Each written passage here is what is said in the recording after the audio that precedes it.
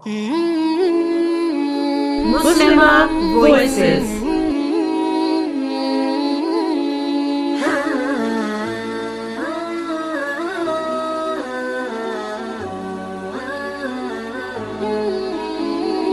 We have Sister Madiha Ansari. So Sister Madiha, mashallah, is a freelance writer and performer, community arts producer, and social media creative change maker with a special interest in developing South Asian engagement towards the arts in West Yorkshire. She is the founder of the Cultural Ecology Project, which aims to develop mentorship pathways for BAME female artists. SubhanAllah. Sister Madiha's talk is entitled Working in the Arts as a Muslim Woman. I'm so interested in this. I can't wait to hear this. Jazakallah khair. Assalamu alaikum wa rahmatullahi wa barakatuh, Sister Madiha. Assalamu alaikum. Thank you so much. Hi to everybody who's listening. So yes, just as a quick introduction, thank you for saying those kind words. But yes, I have founded the Cultural Ecology Project, which is mainly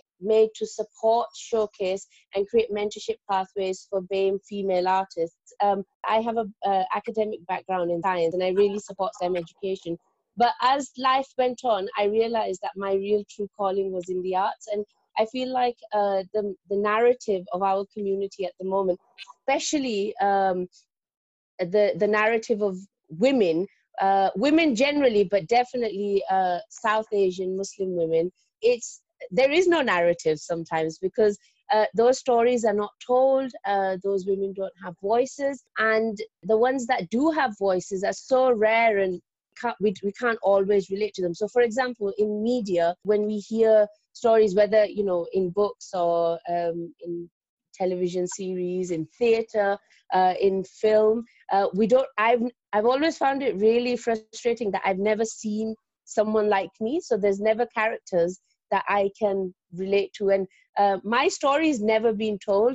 So I was like, well, what do we do? And the easiest answer was, you tell your stories yourself. You have to empower yourself to write and tell those stories yourself. So okay, so I'll tell you the 3 things that I changed about myself that I think have really led me to, honestly, today I can say I'm living my best life.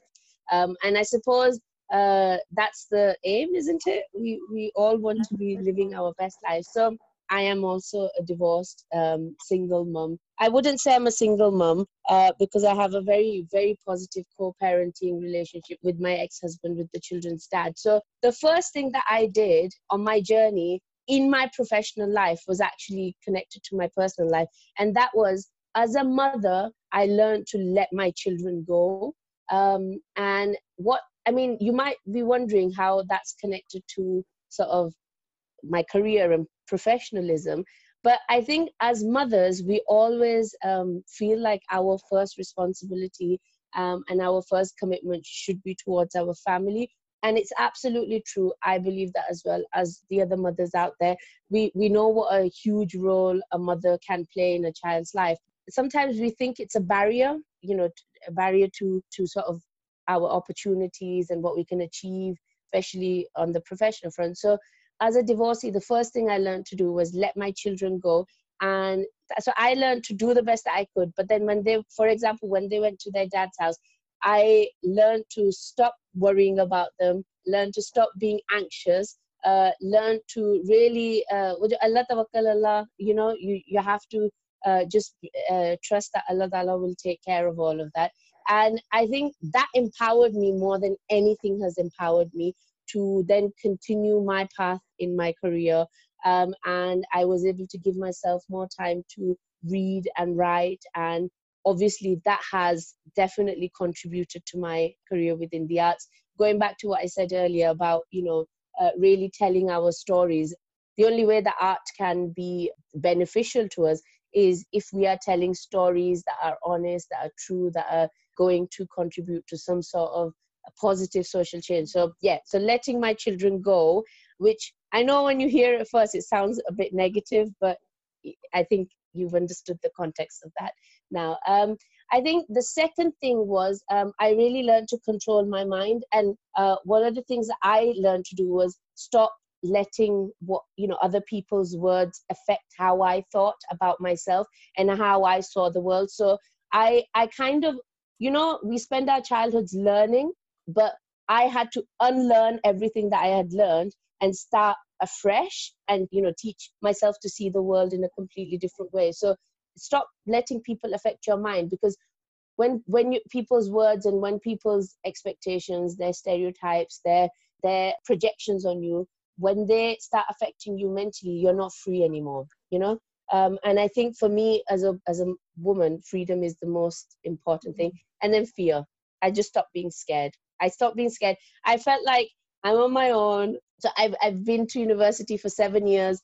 I still didn't graduate because I couldn't find the degree that was suiting me. So I studied medicine, I studied linguistics, I studied psychology, and I trained to be a teacher in the end. But I still never found my path. So on that front, on paper, it seemed like I had completely lost everything. But when I told myself to stop being scared, I just couldn't find my path. I didn't know where I was supposed to be. I realized the only thing that was holding me back was fear. And when I stopped being scared, I felt invincible, because if you say to the world, come at me, I'm not scared of you, that's it, then nothing can harm you. Of course, I don't mean stop being scared of Allah, because yes, of course, that is a completely different context. But okay, so those three things, I let my children go. So I freed myself mentally as a mother when they weren't with me. I stopped being scared, and I stopped letting other people's words control me, which led me to my freedom. That allowed me to then really, really say yes to the opportunities that I would otherwise not be able to say yes to.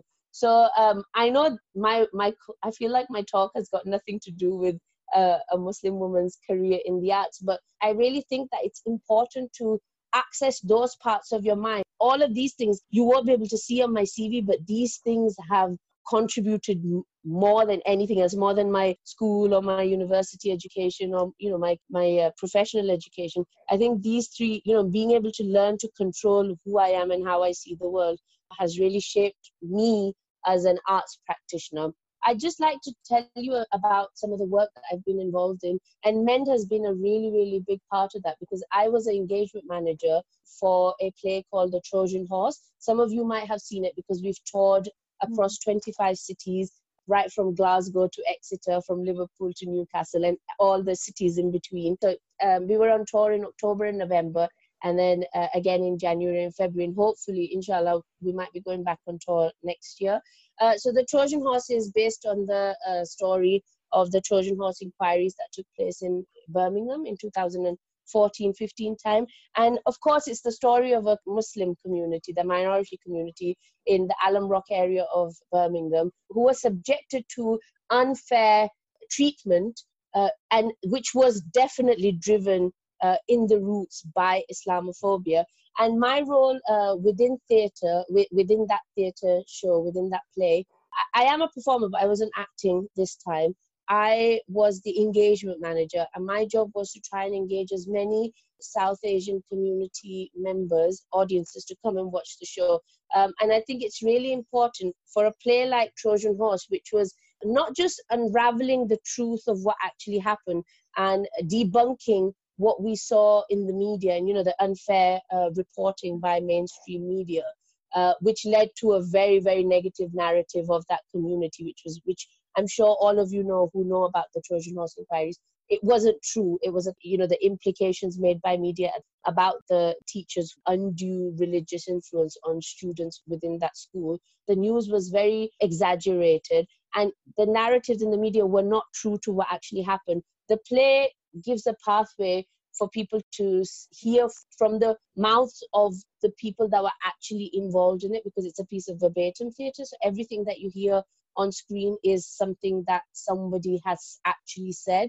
But also, as well as unraveling the truth, it gave us an opportunity to continue that conversation. So we often believe what's being fed to us by mainstream media, but we don't develop within our communities and within our youth the ability to critically think and to question what we've been told. And I think through my work within the arts, especially with Trojan Horse, we have been able to teach young people to question what has been portrayed to us as the truth. And for me, art has to question the status quo, end of.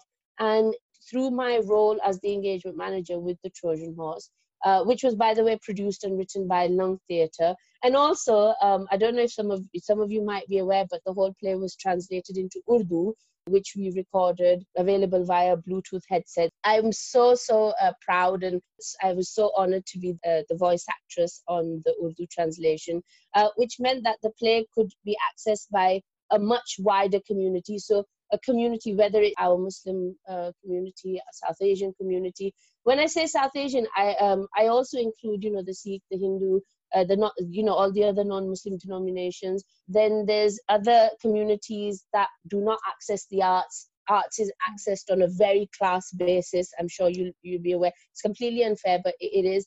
And I think it was important for us to reach out into those communities, make the play accessible, and invite people to come and watch the play so that they could be shown the truth. Just telling you, just two anecdotes before I finish. We performed the play Trojan Horse, which, by the way, please go and Google it, in Newcastle to a completely, I would say, middle-class, middle-age, white audience, which was such a pleasure. And at the end of the play, an elderly, very respectable looking, your head teacher type looking lady, I know I'm being so stereotypical here, but I don't know how else to say, she came and she held my hand and she had tears in her eyes.